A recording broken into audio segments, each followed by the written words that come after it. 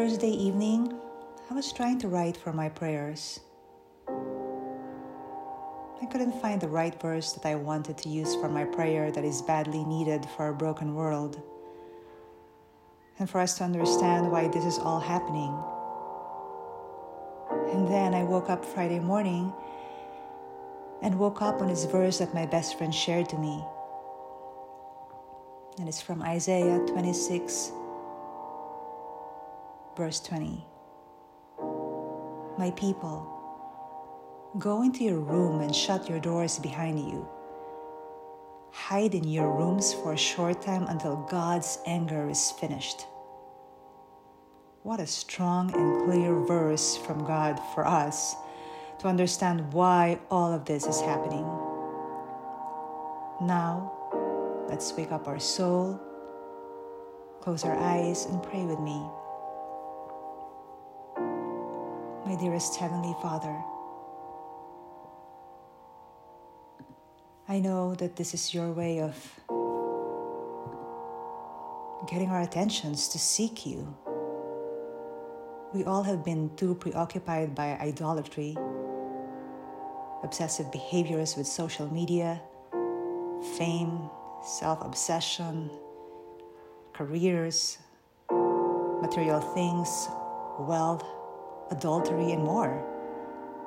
You are angry, and you are aching for your people because you love us. You don't want us to be slaved by evil. You want to save us.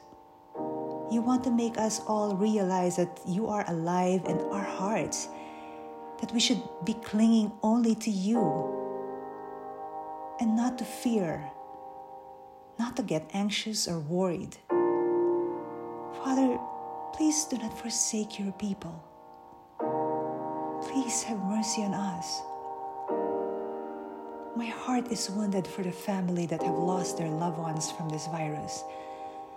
My heart is worried for the people who are continuously working to serve who are in need. My heart is aching for the elders who are alone and who needs help, and the people who are hurting with their finances and resources from having no work.